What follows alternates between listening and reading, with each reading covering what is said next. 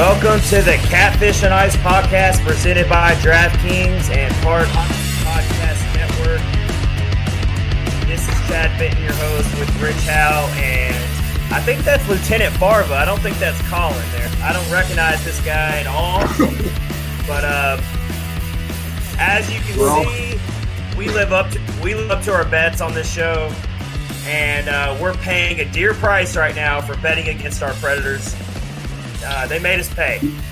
They won 5 in a row, as many of our listeners and followers know, and that's why I have this glorious mustache going on here. I've had a mustache in my life, just a mustache. Colin's down there looking like Lieutenant Farva from Super Troopers. I feel like I'm taking on the Mac role. Those Mac from Super Troopers, maybe I'll take that. And Rich, I think Rich is like, I'm trying to think of a good character for Rich here. Serial killer? I don't know. Oh, no. You don't look that scary. You look more like a... I don't know. I go like this. You look like Ted Lasso. You look like Detective Gordon from Batman. Okay. Oh, there you go. Oh, there you go. All right. Do that.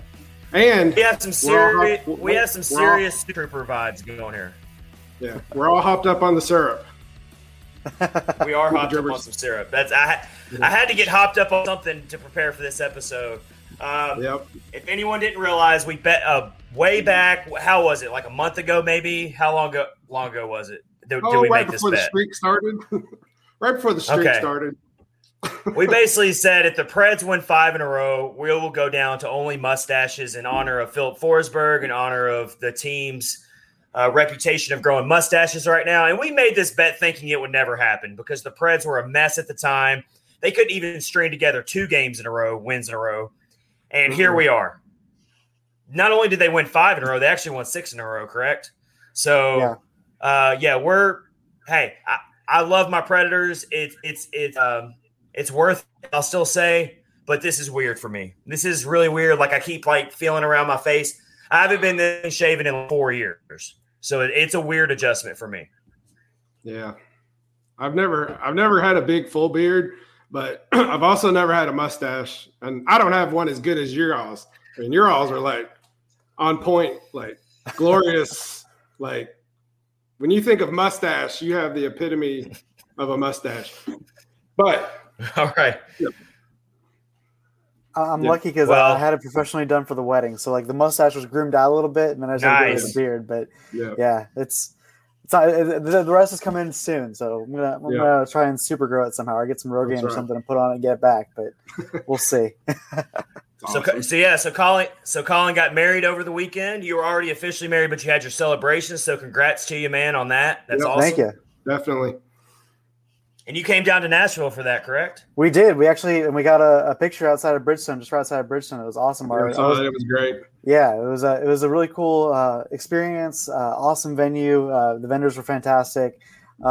Just a good weekend. Couldn't ask for better weather on Saturday. It was perfect. So it was good times. Yep, that's awesome. That's awesome. Now I got to make sure she wants to stay married to me because she hasn't seen the mustache yet. So she will. Oh boy. Oh, she will. She will. Oh yeah. You'll be all right. All right, so this is episode 33 of the Catfish and Ice podcast. Colin's back for us for episode 33. We're happy to have him back on the show. Yep. And so we have the full crew back here together for episode 33. And we are presented by DraftKings, and of course, we have been talking about the DraftKings Sportsbook app, the top-rated sportsbook app in America. They're our sponsor, and we still have the last 2 teams remaining in March Madness. The Final Four just happened. Gonzaga is going for the undefeated season, going up against the Baylor Bears, which is also a really good team. And you can still go download the DraftKings Sportsbook app right now and use our promo code THPN to win $100 on a $1 bet. So go get the DraftKings top-rated sportsbook app now and use promo code THPN when you sign up to turn $1 into $100. If the college basketball team of your choosing pulls off the win, that's code THPN to turn $1 into $100 for a limited time only at DraftKings Sportsbook. Must be 21 years or older in New Jersey, Indiana, Pennsylvania. New customers only. Restrictions apply. See DraftKings.com/sportsbook for details. And if you have a gambling problem, please call 1-800-GAMBLER, or if you're in Indiana, call 1-800-9-WITH-IT. So we're all waiting to see if Gonzaga is going to complete the defeated season or if the Baylor Bears can spoil it for them. We saw UCLA almost beat them there, and then you had that half-court shot. Pretty crazy. Wow. But college basketball is not for you and you want to bet on something else, DraftKings does daily odds boost on golf, pro basketball, hockey, all the different sports. So it doesn't have to be just college basketball. So go get the DraftKings Sportsbook app and use our promo code THPN. So let's let you know what we're getting into tonight for episode 33, other than our glorious mustaches. We're going to talk about the Chicago win because the Preds once again beat the Chicago Blackhawks. They're now 5-0 against them on the season. That feels pretty awesome. That feels amazing to always beat the Chicago Blackhawks. So we're going to kind of talk about that game that we saw over the weekend to beat them. So the Preds got back into their winning ways with that win. And then we're going to talk about – we have Eeli Tolvanen, of course, taking everyone by storm. He's all that Preds fans can talk about. So we wanted to go back and look at the best rookie seasons in team history. There's a lot of good ones on there. There's probably some rookie campaigns you forgot about or you don't remember or you never even knew about. So we're going to kind of go back and look at all those rookie seasons that really stood out in the team's history. And we're going to wrap it up with talking about what the bar is for all of us when it comes to the Preds as far as considering this season a successful one. Will we be happy with a playoff appearance and that's it? Do we have to get more than that? We'll dive right into that. Are you guys ready to jump into episode 33? Yes, sir. Awesome. All right, so the Preds got the win over the Blackhawks. They're 5-0 against them on the season. They just have the Blackhawks number. I don't know what it is. It's crazy. I'm sure Blackhawks fans are going nuts over it because I know they don't really like us too much. But the Blackhawks are one of those teams that are trying to get that fourth playoff spot just like we are. And we're kind of their kryptonite right now. Rich, what did you see from the game on Saturday night? I saw two words to sum up the game. UC Saros. Man, he was on fire once again. 41 shots he took. None got in. Got the shutout, 13th of his career. He passed Chris Mason for the most shutouts in franchise history. I think it's Pekka Rinne, Thomas Vokoun, and now it's UC Saros. So, I mean, I love to see this from him, and it's what I've always wanted him to do this season was just to step up and be the man, and he's proven it right now, that's for sure. So, yeah, it was just exciting to see him put in that kind of a performance. Yeah, I'm gonna make an analogy here. Try not to laugh too hard, but it's the Chicago Blackhawks are like Farva trying to get a liter of cola when it comes to the power play against the Predators. It's just not going to happen. Not going to happen. So, no, it's amazing to see that they're the number 2 power play unit, and the fact that our penalty kills held them to no power play goals in the last 3 matchups against them. I mean, you can't. That's pretty amazing. The 5-on-3 kill, I rewatched that. I mean, that was just amazing that we were able to kill that 5-on-3 and turn it into opportunities even for the team. But I mean, we looked really good. And at that point, it was only 2-0, so that would have been a huge momentum turn for them had they scored on that. Yeah, they couldn't get anything. No, it was great. And also the fact that Victor Arvidsson's out, Phil Forsberg's out, Alexander Carrier's out. You're just putting bodies out there, and the guys are playing. But I think that they're just meshing better as a team. It just looks more like team hockey, more dynamic. The guys are just they're just playing their game and letting it come to them. But it's night and day compared to where we started versus where we're at right now. So I'm happy to see that. Yeah, it's just crazy. I was just gonna say real quick, Benning almost went out too. He took a shot to the wrist, and he was out for a little bit, but he wound up coming back. So that would have been one more on the list. So yeah, it's just crazy how opportunistic and how I gotta say a little bit fortunate the Preds have been lately. Though they're getting great goaltending from Saros, and they're riding that really hard right now. But just looking at these numbers from Saturday night's game against the Blackhawks, the Preds won 3-0. Shot attempts, Chicago led 63-41. That's different from shots on goal, but just shot attempts, 63-41. Chicago had the advantage there. Shots on goal, 41-21. So the Preds managed to score 3 goals despite only having 21 shots on goal. I think the Preds had 22 shots on goal in the loss to the Stars, before that. I mean, these low 20s shot on goal totals are not going to work long term. No. So we got to remedy that somehow. I'm not trying to be the negative person, but you got to look at this type of stuff. You're still happy to get the win. Had it been somebody other than Saros, they would have probably lost. I mean, it's just you got to look at these things. Yeah. You're happy to get the 2 points. They're huge 2 points, but 21 shots on goal is most of the time not going to get it done. So you just got to tip your cap to Saros, like you just said, Rich.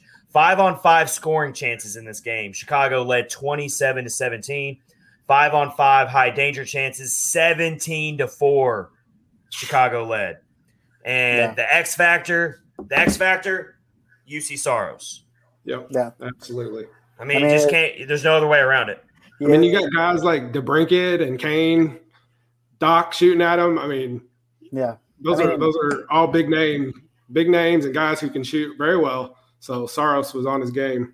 This 10-game stretch, it definitely feels like when you dig into the numbers a little bit, it feels like a little bit of fool's gold because we've gotten such good goalie play out of Saros, but at the same time, like you said, those shots on goal, like unless those come up, there's not always going to be those times where we can get some kind of goal generation. I mean, obviously, like the penalty shot helps, and then we're going to talk about Eli Tolvanen. I mean, my goodness, that shot from the circle was just 18 seconds. Yep. Just deadly. I mean, it's incredible to watch. We've not seen someone that's such a pure goal scorer, other than maybe like Philip Forsberg, but not from that distance and with that power that he has. So that's awesome to see. But yeah, it feels like a little bit of fool's gold because we're not generating sustained chances on offense that lead to more shots on goal and that lead to more high danger chances. And so if you want to advance, I mean, it's one thing to make the playoffs, but if you want to have any hope of advancing or even competing with the Lightning, you need more offensive opportunities. Even against the Hurricanes or the Panthers, you need to have more sustained offense, and it's got to step up. Our defense has been doing well. We're getting the forecheck's looking pretty good, but we have to be better about creating sustained opportunities that isn't just one and done, and then we're out in the neutral zone trying to stop them. So it's gonna be interesting to see in the next couple of weeks how it kind of runs in the form because there's still a lot of room for improvement. We can enjoy the ride while we're on it, but still got a lot to improve on.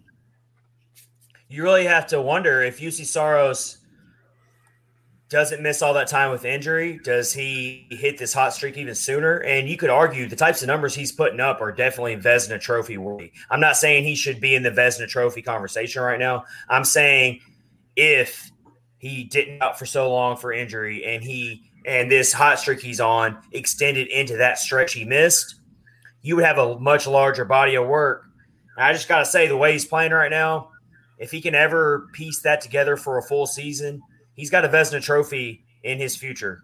Yeah, I mean that's kind of what. It's always but with Saros, it's always a question of he's streaky. He starts seasons off really slow, and so that's kind of what you're hoping that will remedy itself as he gets older and as he matures as an NHL goaltender because he is still so young. But he is absolutely carrying this Preds team right now as far as. They're not manufacturing a lot of offense right now, but Saros is neutralizing that. Yeah, he had some really awesome saves. One of them was I can't remember who shot it, but he used his pad and almost did the splits and stopped it, and then the Chicago player got the rebound and shot it again, and he was stopped it right again. He's just so flexible. He's such a flexible player. Yeah. Whereas whereas Pekka. Go ahead. I was just going to say, whereas Pecorine is just a large human, just dive and just do these things that a normal human can't do. Saros is just a lot more meticulous. I feel like he's more I don't know. They're two completely different style goaltenders, but both equally effective. Yeah. My favorite was definitely that poke check that he had, where it was high danger, and he just stuck the stick out, got it out of there, and then they were able to clear it. But he's been making some smart plays too. It's been at the beginning of the season we were kind of like, all right, there's some boneheaded things that UC should be saving, and he's not really doing that. He's really dialed in, which is awesome to see. Right now, even with as rough as the season was to start, when we kind of started pretty cold. He's still ranked as the 16th best goaltender in the NHL right now. So as far as this season goes, it's going to be in the upper 50%, even with the start of the season. I think that if we go off just his last stats alone, he's probably in the top 8, but if not the top 4. But I mean, it's just how long is this going to last? Because last year, I mean, obviously it was a little bit different with the the shutdown and then having to go into the bubble. It was basically like a second off season. Can he sustain this, throughout all the way up until and through June? Because that's a really big question mark. Is there a cliff to this? Hopefully there's not. Yeah. But we just don't know. We have such a limited sample of it, so we don't know. And then, of course, Eeli Tolvanen scored his 10th goal of the season. He got the score and opened up in that game. Another power play. I played 6 power play goals this season. I'm pretty sure he leads all rookies in play points, I want to say. And he's third in the NHL in overall rookie points. Yeah. Yeah. I mean, it's tough because Kaprizov, or however you pronounce his last name for the Wild, which I'm glad they're not in our division this year, so we don't have to see that kid. He's having an unreal season with those 31 points. But, obviously we're biased, but, man, Tolvanen, the body of work, not only does he do it with 5-on-5, but also the fact that he does on the power play. Mm-hmm. I just think it's almost like an MVP award, like most valuable player. Who's the most valuable rookie? Mm-hmm. Kaprizov is valuable to the Wild, but, Tolvanen, what he's done – He's revitalized his offense. He's revitalized his power play. He took a power play that's never been hasn't been out of the top, or hasn't been last in the league, and he's put it there. He's put it in the top 50%. I think last time I checked we're at the 14th spot for the first time since 2011, 2012, and that was the year that we first got out of the first round of the playoffs. Mm-hmm. So that's just tremendous right there alone. He's number one in our hearts at least. Yeah, This Calder Cup race is going to be very fun to watch. I think that's other than seeing if the Predators can obviously make the playoffs, I think that's the number one storyline right now going down the stretch of the season after we get past the trade deadline, which is a week away from tonight. That's going to be honestly the prevailing storyline for a lot of Preds fans is this Calder Cup trophy race, which we're about to get into our next segment. When we get into our next segment here, we're going to talk about all the great rookie seasons in Preds history. And the Preds have never had a Calder Trophy winner in their history.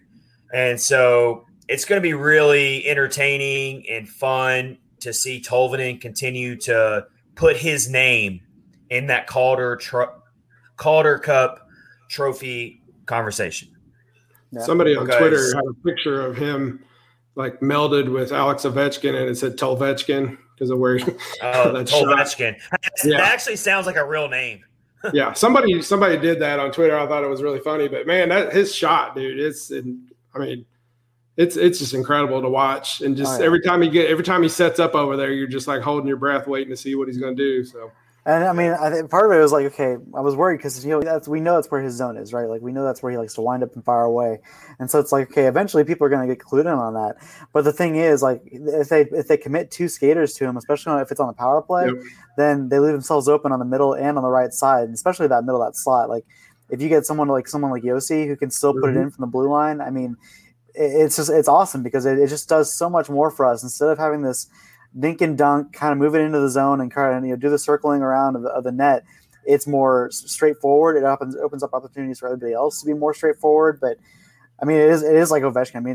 It's so the kid's 23 years old and he's got that much power behind his shot. He hasn't even fully put on the full NHL muscle. He's gotten a lot bigger than when he was here 3 years ago. But it's just insane to see. I love it. It's the most fun I've been able to watch. The sky's the limit for him. The sky's the limit for him. And it's if the team continues to build around him, so to speak, even if it is a soft rebuild, or if they continue to make right line decisions when it comes to pairing him with the right players, he's going to flourish. He's not going to just hit a plateau after this season. The best should be yet to come for Eeli Tolvanen. So another big storyline or milestone, kind of more of a milestone, coming from the game was Roman Josi became the Switzerland's best NHL scorer in history. How about that? Well, that's pretty cool. Yeah. That is awesome. 434 career points. And Switzerland's not a knockoff hockey country by any means. It's a respected hockey country. And so for Roman Josi to already achieve that feat with still plenty of years left in his NHL career, that was really cool to see. So, congrats to the captain, Roman Josi, because that's got to be a really really cool record for him personally to achieve, for his home country to get that. Oh, absolutely. Yeah. And he's not done yet. So it's only going to keep climbing. Yeah. I mean, Roman Yossi's kind of quietly having another really good season, like a really, really good season. He's got 18 assists now in the season, and he also missed some time with injury. So, I mean, it's like, he's not really scoring goals this season, but I mean, he's still the same Roman Josi we love. He's still making a lot of things happen. And so just tip your hat to the captain. He hasn't lost a step. He hasn't lost a step at all. Absolutely. Yeah. And then Colton Sisson's got a goal to put the Preds up 2-0. Luke Cunning got his third goal of the season in that game. And how about Jeremy Davies tallying an assist in that game? So just all around, it was one of those games where the Preds just know how to beat Chicago. Yeah. Like they're just that's what just like the Columbus Blue Jackets, the Preds kind of have two teams checked off in the division where they're like, okay, we know for a fact the Preds are better than these two teams. And we can also say the Red Wings, obviously. But sorry, I wasn't trying to take a jab at the Red Wings, but it's just true. We support it. We support it. Yeah, we're good with it. So it's just the Preds are figuring out ways to make it happen. I mean, like you said, Chicago went 0 for 4 on the power play. That's pretty amazing to see there. The Preds only got one power play and they connected. They're opportunistic. Yep. They're taking advantage of the opportunities when they get them, and you just love to see it. You love to see it. And so the Preds after that game are 2-point cushion over Chicago for the fourth place spot outright with 41 points, 20-18-1 on the season, 17 games left in the regular season for the Nashville Predators. Dallas took the 1-0 loss to the Carolina Hurricanes last night, I believe. So that's if you're scoreboard watching, which I know all of you are, that's a good result to see right there. So the Stars are now just 3 – go ahead. I was going to say, Mike Twitter also gave us an update from outside the division, said the Blues are getting embarrassed right now, 5-1 to Vegas. And I'm pretty sure Vegas is only dressing 16 skaters right now.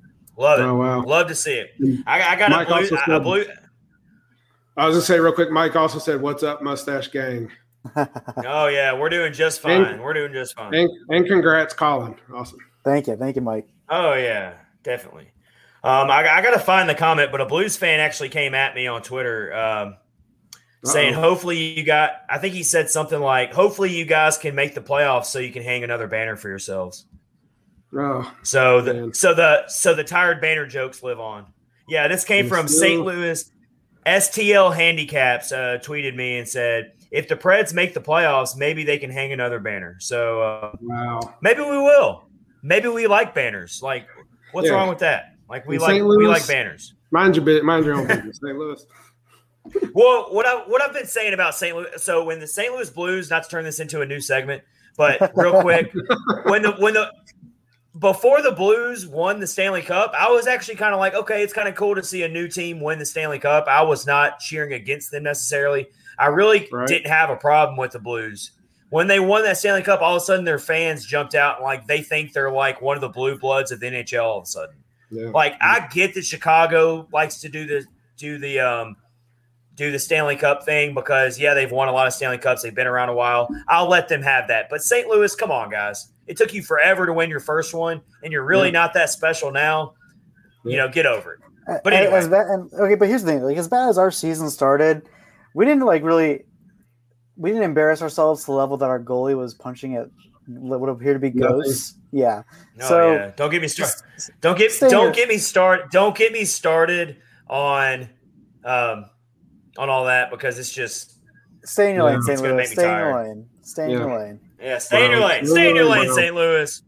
We'll see you back in the division next season. But for now, stay in your lane. We don't have time for you. You'll be calling us daddy by this time next year. Oh, they're also in 5th place in their division. Oh, that's a shame. Yeah, it's great to see. Also, friend of the show, Ray Perkin, who writes for the Hockey Writers. You really need to go check out all of Ray Perkins' content. We're hoping to have him as a guest on the podcast, hopefully sometime next week in one of next week's episodes. So stay tuned for that. We can't wait to have him. But he just tweeted the show and said the Nashville Predators, a.k.a. Team Ramrod. So for all you Super Troopers fans, we are Team Ramrod, apparently. That's good. I like that, Ray. Thanks for sharing that. That's awesome. Yep. That's a Stashville, baby. All right. Yep. Oh, yeah. We're taking it to a whole new level. For tonight, on the Catfish and Ice podcast. We actually walked the walk. It really is Stashville. All right. So let's move on to the next segment. Again, this is episode 33 of the Catfish and Ice podcast. This is your host, Chad Minton, Rich Howe, and Colin Bluen. Happy to have the crew back together for this episode.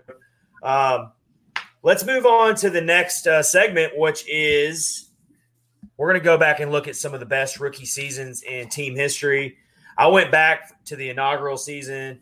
We all kind of combed through all the different rookie seasons, and we picked out it wasn't as long of a task as if we were a Red Wings fan because they have a lot longer history, but it was still a very fun thing to go back and look on. And so I'm going to kind of list off some of let's go in chronological order. I think that's going to make it more fun to do. And so if we're going to do that, it's easy. You start with David Legwand, the first draft pick for the Preds. He was considered a rookie the 1999-2000 season, so that was the second official season for the Predators in their history. And Legwand put in 71 games, put up 28 points, 2 game-winning goals, 9 power play goals, and averaged almost 15 minutes of time on ice. Those numbers don't scream at you like super impressive, but I got to tell you, those early Preds teams were very limited in their offensive weapons. And Legwand kind of instantly became a very key piece of the early days of the Preds. So that's an easy one to start with. Moving past that, you go to 2000-2001 season, Scotty Hartnell. Even modern-day fans know about Scotty Hartnell. He came in on the 2000-2001 season and played 75 games as a rookie, put up 16 points, 14 assists. One thing that some people might not realize about Hartnell, this dude was a brawler. He was kind of like a Matthew Olivier in a way. This guy would not put up with crap from anybody. He put up 48 penalty minutes that season. Limited action. He didn't even hit 11 minutes of ice time per game. But still, he kind of made a quick impact as a young player for the Preds in the early days. Do you guys have any memories of Hartnell or Legwand, or kind of have anything that kind of stands out with those two players? I remember the first game I went to was against the Coyotes, and that was when Legwand was really kind of coming into his prime. And that was when he was seen as the leader of the team. That was face of the franchise, and he was kind of part of that culture building squad that really made Nashville Smashville. I mean, it was just it was gritty play. It was never going to be over finessed. It was always going to be hard nosed in your face hockey. And so it was. I think it's a special place in my heart, not only because he had some really good statistical seasons, but mostly because of what he meant to the franchise and what he did to make Smashville what it is. Yeah, and what you said about those teams being limited with what they had to work with, it wasn't like, when Vegas came into the league and they had their expansion draft and how it was I don't want to say tilted. Well, I guess it was kind of tilted in their favor. No, so they'd be successful right away. Was. Yeah, so the Predators before that draft for Vegas, they were you had to work with what you had. So, and that's what they did. So. Yeah, you weren't getting guys that were on second lines and third lines back in '98. So, and of course, Legwand was the face of Smashville in more ways than one. The guy was missing more teeth than I think he had. I mean, he looked like the prototypical hockey player. He would just smile for the camera and he'd be missing 3 teeth, and it was he just looked like the hockey player that you remember from the early days of hockey. So Legwand was full of personality, the original Predator. He had a really good rookie season, respectable rookie season. Scott Hartnell had a really good rookie season, respectable. So we know all about how the Preds have always been fortunate to have really stable goaltending. I think you can argue throughout this franchise's entire history, other than maybe little small moments, maybe they had to lean on someone they didn't know about. But for the most part, they've always been a really set at goaltender. Tomas Vokoun, 1998-99 season, he was a rookie. So the inaugural season, he backed up Mike Dunham and actually he went 13th in the Calder Trophy race in that year. His overall record was pretty bad because the team wasn't that good. But he posted almost a 91 save percentage, gave up less than 3 goals per game, and posted a shutout, and was kind of like pushing Mike Dunham for the starting job during that inaugural season. And so you can't look over Vokun as a rookie for that inaugural Predators team. So that one really stood out to me. Let's go down the list. Martin Erat, 2001-2002 season. A lot of Preds fans know all about Martin Erat. At 20 years old, he made his rookie season for the Preds. 20 years old, played 80 games that season. That's pretty amazing. For a 20-year-old to play 80 games in a season. It's a lot. Put up 9 goals, 24 assists. Had 8 power play assists, so he was a part of the power play for them. Was 5th on the team in assists, 8th on the team in points as a rookie. And at the time, it was still early years in the franchise, but he set rookie records for a lot of the major categories for the Preds during that season. Martin Erat was one of those players I remember. He was just so intelligent. He knew how to make the right play. Like, he wasn't necessarily like blazing out there to pile up all the goals, but he was just such a smooth skater. He would extend plays. He would find ways to find open guys. Martin Erat was one of my favorite players during my early years of cheering for the Predators, growing up as a kid. Erat was a really likable player. And he helped us get Philip Forsberg, so, you can't beat that. Yep. Yeah. He actually, that was his mic. That was actually his mic drop moment for the Preds. It's like, this is my going away gift to you. I'm going to give you Philip Forsberg, and I'm going to sacrifice myself, and I'm going to go to the Washington Capitals. I love it. And what's that meme that everyone always shares, or I guess a GIF, not a meme, where it's the guy clutching his pillow and he's like crying. I guess there's a bunch of them like that. The Anthony Anderson one. I think that's what I picture. Capitals fans do every time they brings up the Philip Forsberg trade. Oh yeah. Oh yeah. You know that. Or you can even do the GIF where Will Ferrell's trying to drink the wine and he's just like shaking. You can go with that one too, I guess. That's a good one. One of those two is perfect. So I love it. But Martin Erat, thank you for all your time. He was a very important part of the Preds for a long time. I got a good one. This is one that Rich really likes. This is one of your personal favorites. I know you like this guy. Yep. Dan the Hammer Hamuse. I like Hamuse. His rookie season. Yep. I know he's one of your personal favorites. I know you like you said, Dan Hamuse. Dan Hamuse's rookie season for the Preds was 2003-2004, and so it was really cool that he made his return to the team before he retired. That was always really cool when that happened, even though he was obviously way past his prime, and it was well noted how bad the Preds defensive pairing situation was before he went out. But I don't think he was the problem necessarily, even at his age. But Dan Hamuse, Hamuse was kind of a beast when he came into the league. I remember that's why he got that nickname. But he played 80 games in his rookie season at age 21, finished 11th in the Calder Trophy race. Put up 26 points as a defenseman, which was very impressive as a rookie defenseman. That's good for a rookie, yeah. So, so you can't look over Dan Hamuse's. You guys have some rookies you want to bring up as we go down the list that I haven't named yet? I think you're getting ready to name the ones that I know about. So I will not say anything. Colin, you got one? I was going to say, it's kind of going back to the goalies piece of it, but, Pekka Rinne, the fact that Pekka Rinne has just been when you look at his numbers, his whole body of work, like if you're a fan of Pekka Rinne, which I think everybody is, go look at his page on the Predators website and look at the years that he's played. Mm-hmm. See that he's never had a goals against above three goals, really above. He's only had one season above a 2.5 goals against, and that was in 2013, 2014, and then 2019, 2020, he was above 3. But other than that, I mean, the guy's just put up incredible numbers, and he was a franchise goalie from the rip. I mean, the fact that he had 119 goals against, only 119 goals against, 2.38 goals against average.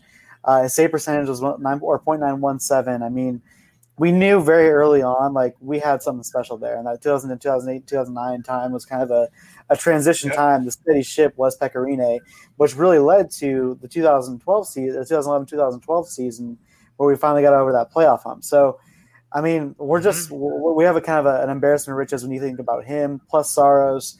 I mean, even looking at his Vezina trophy winning season, like the 2010-2011 season for Pecorine might actually not even might. It is statistically actually better than the 2017-2018 season when he won the Vezina trophy. So, I mean, it's just that's my favorite rookie of all time because he's my favorite goalie of all time, my favorite player of all time. I mean, Pecorine is going to have his name emblazoned in Bridgestone Arena. We're going to retire the jersey. The Hall of Fame statue. Oh yeah, we're going to give him. We have to give him a statue. Yeah. The Hall of Fame's tricky. I think that there's no he deserves it, but yeah. Since we're going to talk about him, that's who I was going to say would have been my favorite. What was so amazing is picked in the 8th round, 258th overall pick, and then for his first rookie season, he played 52 games, 7 shutouts for a rookie. I mean, that's amazing. That's the number I was going to bring up, Rich. That was what I was going to bring up is it really popped off the screen when I looked at his rookie season. 7 shutouts as a rookie. That's just insane. We knew right off a lot of us knew right off the bat how special and how gifted. And it's like, how did he not get picked up sooner? I'm so happy that it happened, but it's so I would love to like be fortunate enough to interview some people who were in that scouting process at the time that didn't draft Pecorine and why he wasn't on their radar. Like, I mean, but the Preds have a way of picking out those Finnish goalies. I mean, we got 3 of them on the roster right now, but that's kind of our thing. I mean, we find those guys and it's worked for us. So somebody had a T-shirt I saw. It might have been I don't remember if one of you guys posted it, but it said Tennessee. It was like Finland, Tennessee. Oh yeah, So National has a T-shirt. Yeah, So National. That's right. That's what it was. Yeah, I was like, that's absolutely true. Definitely. I love it. He's coming up on his 700th game. He's at 681, so he needs 19 more games to hit that 700 mark for a goalie, which is awesome. I mean, it shows the longevity of his career and how dominant. I mean, you look at he really didn't even start to backslide until 2019, 2020. And there were some challenges there, but there were a lot of outside challenges that weren't all on Pecorine. Very frustrating to see as well. I mean, we're almost we're approaching close to actually we're more than a decade and a half of just statistical dominance from a goalie. The only thing that's not on his resume is the Stanley Cup. I mean, that's literally it when you look at the numbers. And he kind of has that dark cloud over him for how he kind of struggled pretty badly against the Pittsburgh Penguins, particularly in Pittsburgh during the Stanley Cup. But I mean, other than that, it's like you can't find a blemish really on his resume. No. And if that's your only blemish on your resume is you struggled for a couple games in the Stanley Cup final, then I think you had a pretty good NHL career. Not saying that it's over, but you know what I'm saying. Well, and that Penguins team, and we got to remember like that they were just coming off of winning the Stanley Cup before, and that offense was loaded. I mean, between Kessler, Crosby, it was like Pittsburgh was like his house of horrors. Like he was fine. Yeah. And he was fine in Nashville. He played very well in the Nashville games of that series, but for some reason he just could not get it together in Pittsburgh. But either way, we're not gonna dwell on that. Nope. We're dwelling on the positive here, not the negative.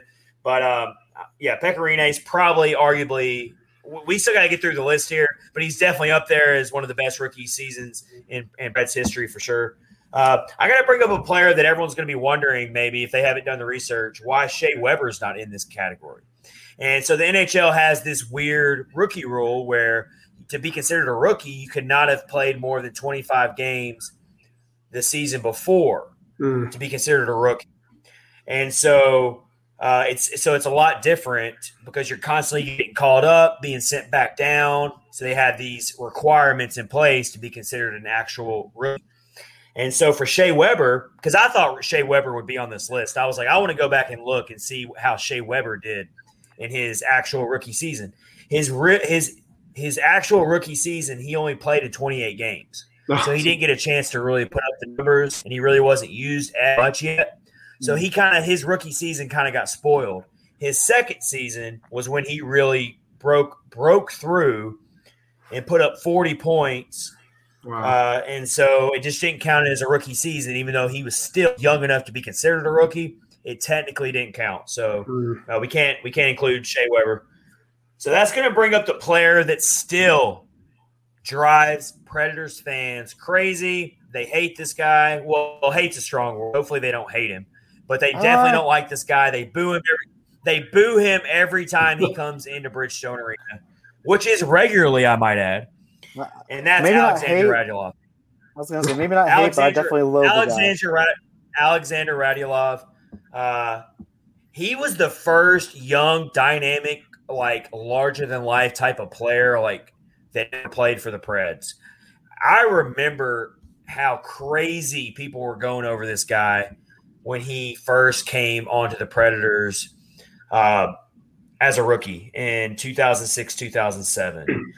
I mean, this guy was just like he would score goals in the crazy – he was almost like Tolvanen in a way, like during his rookie season, back when the Preds didn't have players like that very much. And he joined a team that was actually loaded with some offensive players, though. That's when they had Sullivan, Paul Correa, Martin Erat, Jason Arnott, even Peter Forsberg was on that team. So he burst onto the scene. He had an 18.8 shooting percentage that season. He had 4 game-winning goals, 18 goals total, 19 assists in 64 games. Everyone was so high on this guy. They were like, this is our next – kind of how we're feeling about Tolvanen right now. That's how people felt about Radulov after his rookie season. He finished 9th in the Calder Cup trophy. He had this this swagger about him. Whenever he would score, he would get the crowd pumped up. I mean, this was when the Preds were really starting to build into something like more than just a doormat. Like they were actually becoming something. And then, of course, the Messi situation happened where he wanted to play overseas. Some different talks got put overseas between the KHL and the NHL, and it was a really messy situation. I would invite people to go back and do their research and look at how all that went down because it's pretty messy, it's pretty complicated. But it turns out the Preds ended up suspending Radulov, and he played one more season for the Preds, but eventually he never played another game for the Preds. And then he eventually came back to the NHL. And now, of course, to this day, he plays for the Dallas Stars, which perfectly enough is a team we can't stand. And so he plays for the villain. He plays for the villain, which is perfect. But you still can't take away he had one of the best rookie seasons in Preds history. Yeah, and he still has that swagger that you talked about. I'd like to meet him because, like, when you see him, like, he just looks like he is pissed off. Like, it's like he walks around mad. And it's like, surely he's not like that all the time. And the personality he shows for the Stars to this day is how he acted his rookie season. I remember it like it was yesterday. He's had that about him and so when he was when he was wearing those Preds colors, he was an easy player to root for because he was playing for your team. Yeah. He's one of those players when he's not playing for your team, you can't stand him. Yeah. Oh yeah, he's a tough customer. Sure. I mean, the difference between him and Tolvanen wants to be in Nashville. He says he likes Nashville. Yep. That's a pretty important difference. That's a pretty important difference there, and I totally agree. Radulov hated Nashville. He hated living in Nashville. I mean, the biggest thing for me, it's the fact that he signed a contract while under contract, and even including the IHF even said, like, hey, man, can't do that. That was shitty, but at the same time, like, not only that, when we were in a playoff position, especially that playoff run that we could have made – in that time, in 2012, like we needed him, and he couldn't make a freaking curfew. Curfew. I mean, you're a grown adult making millions of dollars, and you're at that point he was in his late 20s. Like, I mean, come on, man. You're being counted on. Yeah, I kind of forgot about the whole curfew situation. Yeah, I tried to etch that out of my memory. Yeah, as good as he was, like, screw that guy. You don't want to be here with us.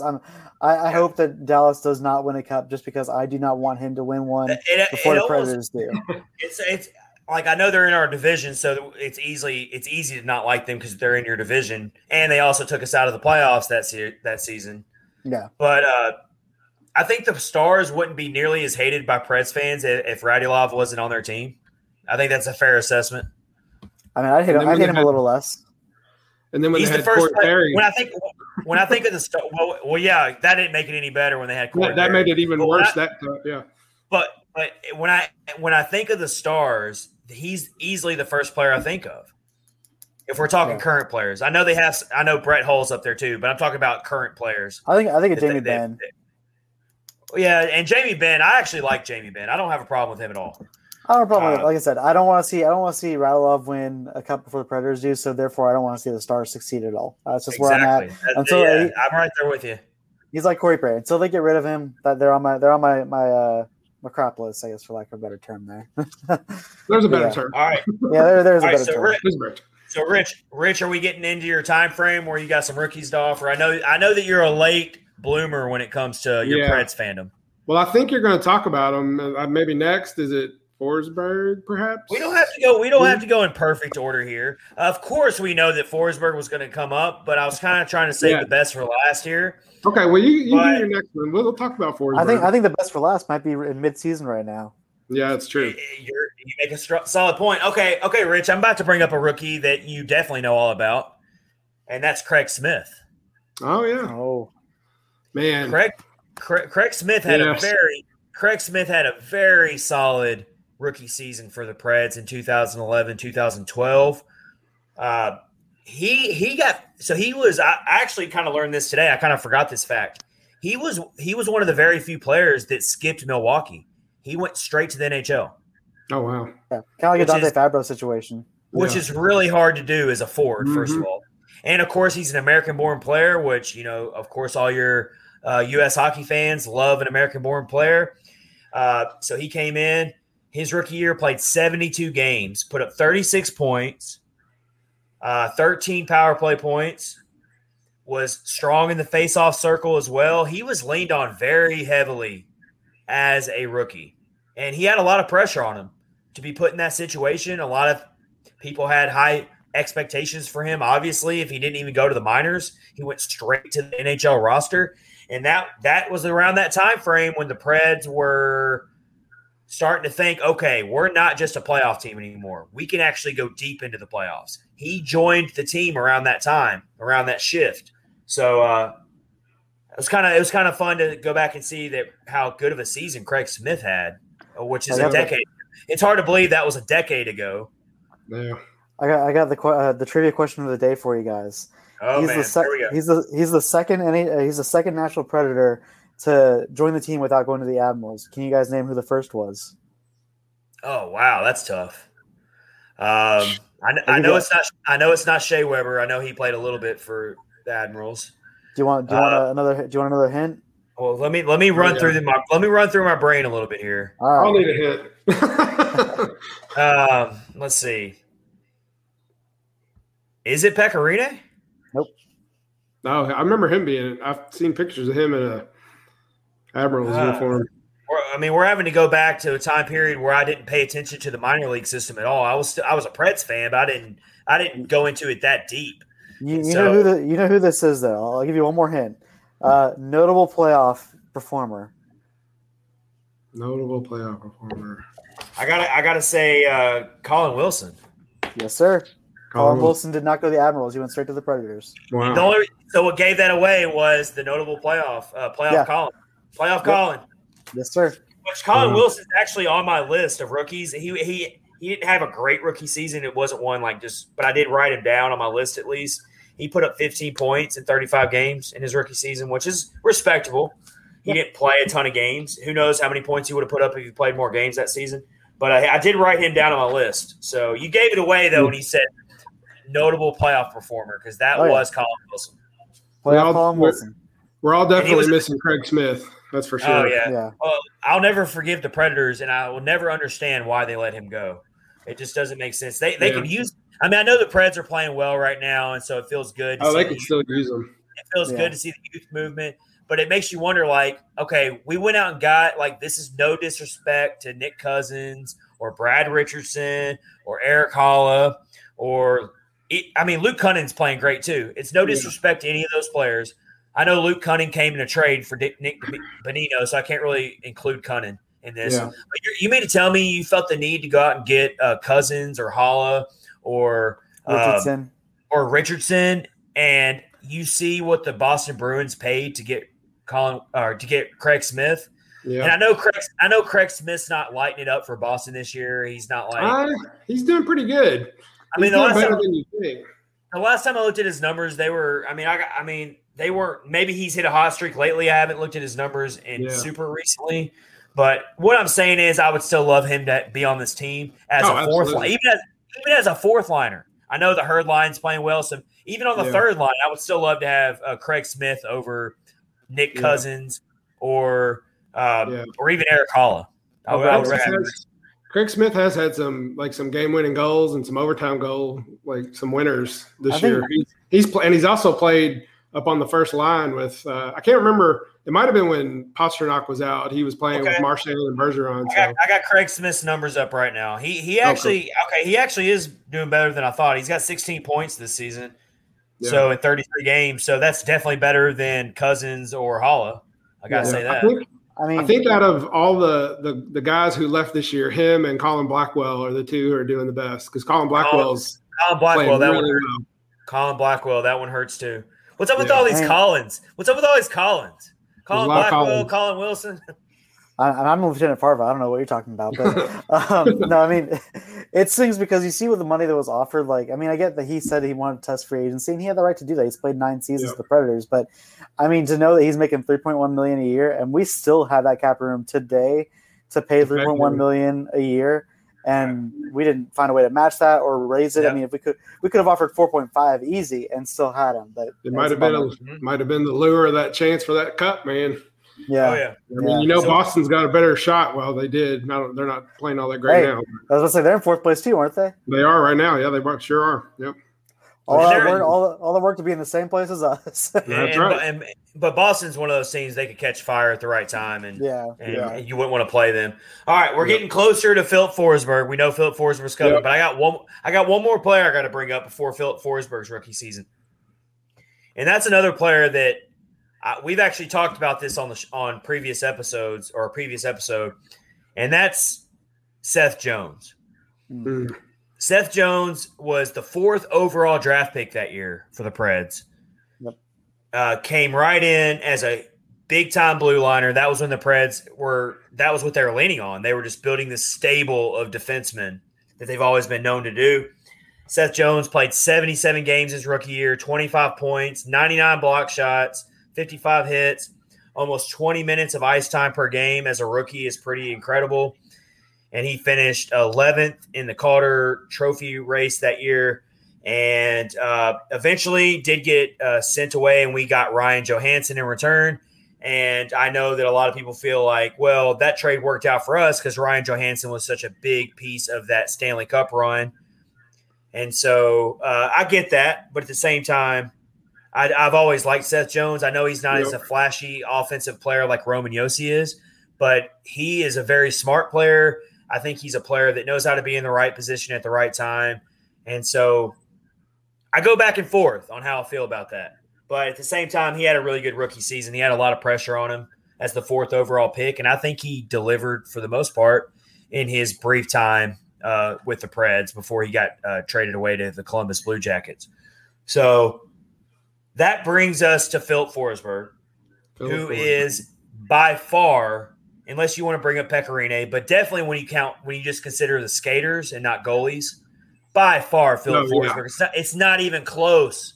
Yeah. Philip Forsberg has had the biggest and the best rookie season in team history. 2014, 2015 was his official rookie season. He had actually already played in 18 games in the previous 2 seasons before his official rookie season counted. And he just burst onto the scene. 63 points his rookie season.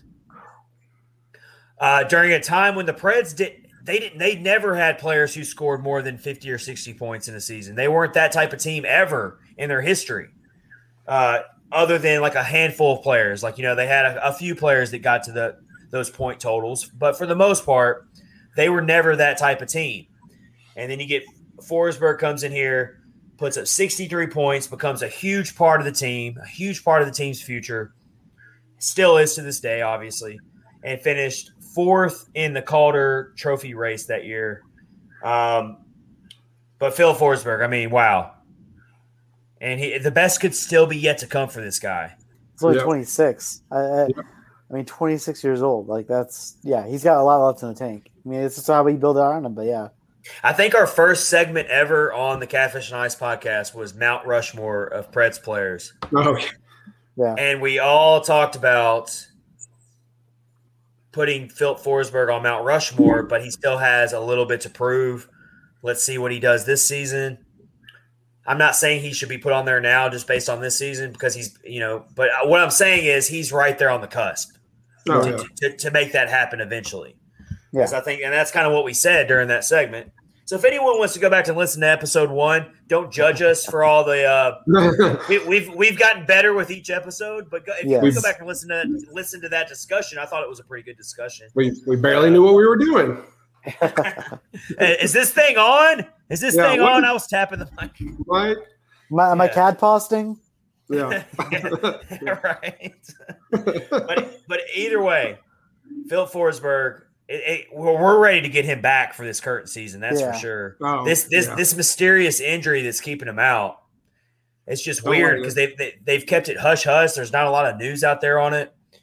I mean, they got it. The only news we even get is he's skating or he's not skating. It's like the frustration within NHL because of the NFL or anywhere else. You know what the injuries are. Upper body, lower body. That's all they're going to tell you because it's either above the waist or below the waist. And with that, you don't know what it is because they don't want it to be affected in a fight. Man, it would be nice to have something because it would be nice to have him for a playoff push. I mean, we really need him. Yep. Well, it's like when Victor Arvidsson got hurt in the game, he obviously hit his neck, but then I saw somebody on Twitter say, well, he was skating off holding his leg. So it's like they never even – what did they say? Was it – I don't even remember him saying what was wrong with him. I don't know. I mean – I don't know. But, and then the UC Saros one where he clearly had a concussion. He was in concussion protocol from what it looked like. Yeah. And they're saying, it's upper body. I'm like, upper body, it's literally his head, y'all. Come on, we all saw it. It's the uppermost of his body. Yeah. Did someone see where – did y'all see where apparently Victor Arvidsson's traveling with the team? Good. So it's looking promising that this isn't going to be a long-term injury. He might miss tomorrow night's game with the Red Wings, but either way, it doesn't look like it's an injury that's going to linger, which is good to see. I'm tired of seeing these week-to-week injuries that we keep seeing pile up because you never know what week-to-week means. Week-to-week could end up being 8 weeks for all you know. So I don't like to see it when it says week to week. Day to day, I can live with. And then, of course, he's traveling with the team. So that tells you right there it's not a super serious injury. So that's really good to see because Arvidsson's been definitely playing better and better as each game went on. Let's round out this long rookie conversation that we've had, but it's been a fun one. And that's the most recent rookie impact that we've had for the team was UC Saros. UC Saros' rookie season. We can't overlook that. Yep. We're getting to current times here. UC Saros' official rookie season was 2017-18, so the season after the Stanley Cup, the season that the Preds won the President's Trophy. He had 23 starts that season, made the all-rookie team, so had really good numbers, over a 92 save percentage that season. What really impressed me about that response from Saros that season was he could have kind of been damaged as far as his confidence because I don't know if anyone remembers, but he had to come in twice for Pecorine during the Stanley Cup final. Yeah. When the game was getting out of hand. In one of those instances, he gave up 3 goals really quick against the Penguins. And it was just like, I remember at the time thinking, man, we're going to damage this poor kid. Like we just threw him to the wolves here. Like this is out of control. But, He bounced back that next season and was a big reason why the Preds won the President's Trophy that year was his 23 starts he put in. So we can't overlook UC Saros' rookie season where he made the all-rookie team. So a lot of really awesome rookies that we got to give credit to there. So that was a fun segment. And to all those rookies, thanks for those memories because absolutely it's fun to look back on those things, especially when you talk about a team like the Preds who are still a very young team. So young franchise. Ellie told me to keep it coming. Yes, please. Well, and let's kind of use this to go into our next segment. Again, this is episode 33 of the Catfish and Ice podcast, brought to you by DraftKings. Go get the DraftKings Sportsbook app. Use promo code THPN and pick either Gonzaga or Baylor in the championship game. And if your team that you pick wins, you will win $100 on a $1 bet. Just use our promo code THPN for new users. So go get the top-rated DraftKings Sportsbook app for that. So, speaking of Eeli Tolvanen, I think that if he had played from game one of the season, he would be rivaling Philip Forsberg's incredible rookie season. I really think that because Philip Forsberg was like was really the only rookie in team history that's ever come close to having that point per game pace. Mm-hmm. And you look at Tolvanen's numbers, he's played in 30 games this season and has put up 19 points. So you got to think if he would have started from game one, where would his numbers be at this season? You got to wonder. You can't help but wonder. We'll never know, but I feel like his numbers would still be very, very solid. And who knows, he'd probably even be the leader in the Calder Trophy race. So let's talk about our final segment of episode 33. We're going to get this in and out here because we are running short on time. But let's talk about how we feel is going to be considered a success for the Preds this season, because the narrative has changed. If you go back like 3 or 4 weeks ago, we were just thinking about next season. We weren't even thinking about the results of this season. We were like, hopefully we don't finish in last place. I remember feeling that way at one point. Mm-hmm. I remember thinking, I just hope the Red Wings don't pass us, and we don't have to be the embarrassment of finishing in last place. Well, obviously things have changed quickly. Now the Preds look like the top team to get that 4th spot. So let's let Rich lead this off. What would the Preds have to accomplish for you to come out of this season, go into the offseason saying, okay, you know what? That was a success. I'm happy with what happened. Yeah, we were saying – I do remember us saying hopefully they're not as bad as Detroit, hence the mustaches, right? Right. Yeah, I don't know. It's tricky because if you take out what might happen at the trade deadline and whatnot, I think with how bad they played at the beginning, for them to even make the playoffs, I would consider that a success because, like we said 3 or 4 weeks ago, there was no way that they would have had a chance, but they finally pulled it together. And they still haven't beaten North Carolina and they've beaten Tampa Bay once. And those are North Carolina. The Tar Heels? When did we Tar play Heels. the Tar Heels? They haven't played the Tar Heels. Well, you're technically right. We still haven't beaten the Tar Heels. I don't even know if they have a hockey team, but we haven't beaten them. Anyway, we still haven't beaten them. Carolina. Right. Anyway, they haven't beaten them. They've only beat Tampa Bay once, and they'll probably be facing one of those two teams. I would say maybe Florida. Florida's actually in first right now, but who knows how long that's going to last. So I would say making it would be good. Anything past that would be like incredible. So. Oh yeah. What about you, Colin? I feel similar. I mean, and the Tampa Bay win also wasn't against Vasilevsky, so it kind of gives me like a little bit of. I mean, it was still nice to beat them, but at the same time, like we got to beat that guy. Like that's the guy we're going to face if we make the playoffs, anyways. I definitely don't want to get swept by a single team within this year, so I want to get Carolina at least once. Like we have to, just for my own sense of pride. I know people think a lot of in terms of like an NBA or like an NFL where you play for draft position. The NHL, there really isn't draft position. It really just comes down to scouting. I hate that argument. I hate that argument. I know. And so it doesn't really bother me where we go as far as I'm liking that if anything, I'm glad even if we're in the 4th spot and we get blown out in the first round, I want to see our rookies get some playoff experience. Mm-hmm. I want to see them have that intensity, see what it takes to make a push, to make a run. And really, this is a culture season. Like it may not be a season that we're going to be proud to look back on in terms of win-loss record, but it's a culture season. And, right now we're not going out like punks. We're going out there competing and really fighting for that last playoff spot. And I want to see that continue. I still think that's a success when you consider how many things this team's had to overcome in terms of adversity and just how many rookies we had that played. I mean, At one point we started 8 rookies in a game. So, I mean, that's very fantastic right there in itself. But, if we can make the playoffs with this team, then it just shows that there's a foundation here that can be built upon for the future. Yeah. Okay. So if we to piggyback off that, if you would have given me a crystal ball and said, okay, this is what's going to happen this season for the Preds. They're going to lose Ryan Ellis for an extended amount of time. They're going to lose Roman Yossi for an extended amount of time. They're going to lose UC Saros for an extended amount of time. They're going to lose Philip Forsberg for an extended amount of time. They're going to lose Matt Duchene for an extended amount of time. And Lucas Pizek. Should I keep? I knew it was coming. Yep. Kept the tradition alive.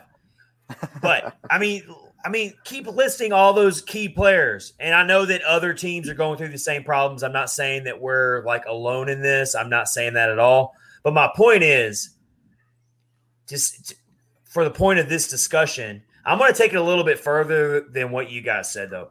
I will consider this season a success if we make the playoffs and put up a really good fight in the first round. Yeah. If we go in there and get embarrassed That's to true. the point where it's like to the point where you just have to turn your screen off because you can't even watch it, then it's going to almost feel like, what was this all for?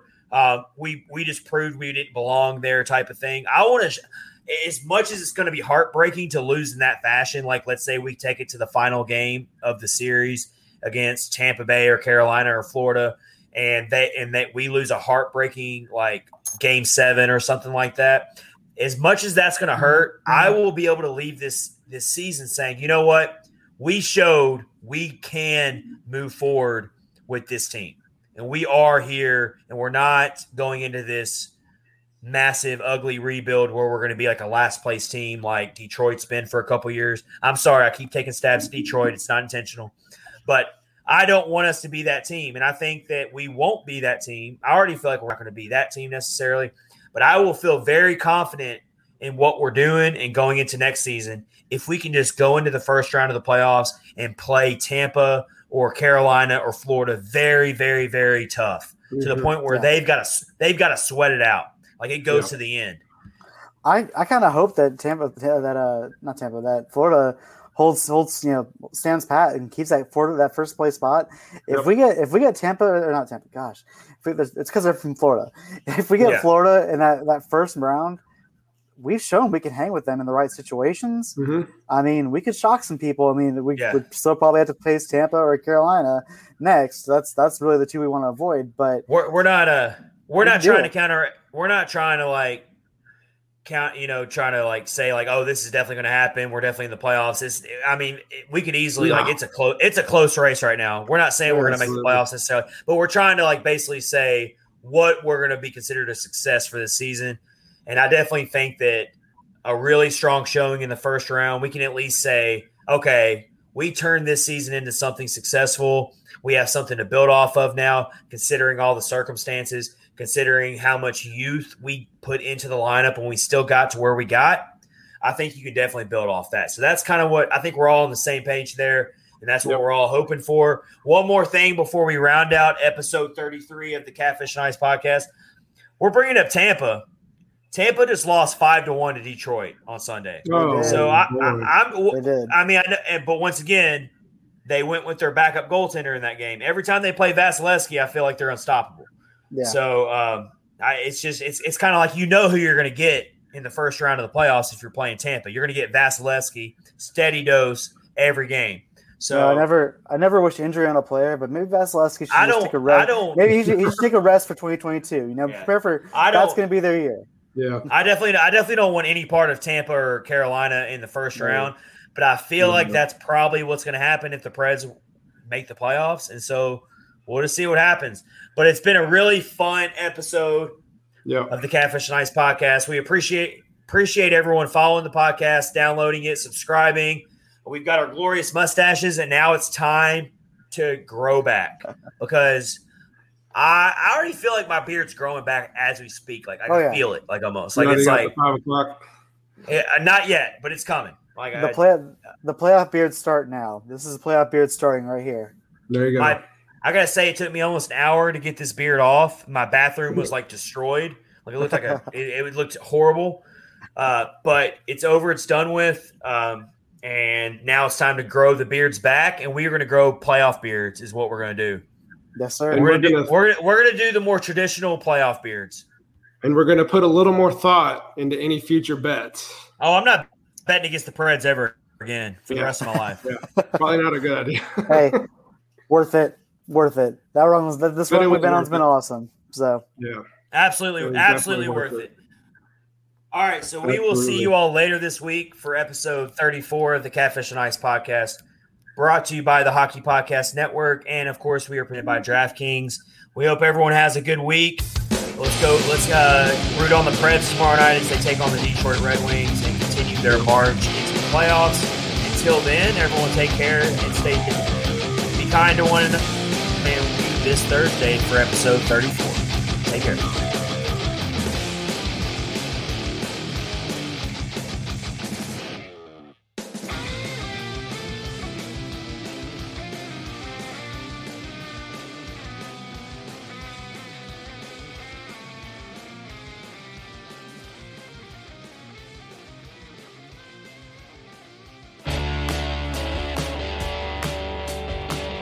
Do you want a true champion's perspective? Well, come on over to the Bolts broadcast, where we talk about the Tampa Bay Lightning, have some friendly banter, and of course, hockey name of the day. If you pronounce it, you can get it. Anthony Nunschwander. You didn't pronounce it right. Anthony Nunschwander. It's N-E-U-E-N. It's Neuenschwander. Anthony Neuenschwander. Dude, I always slept in German class, so I don't know how you expected me to put that together. Come on. You only took it for 4 years.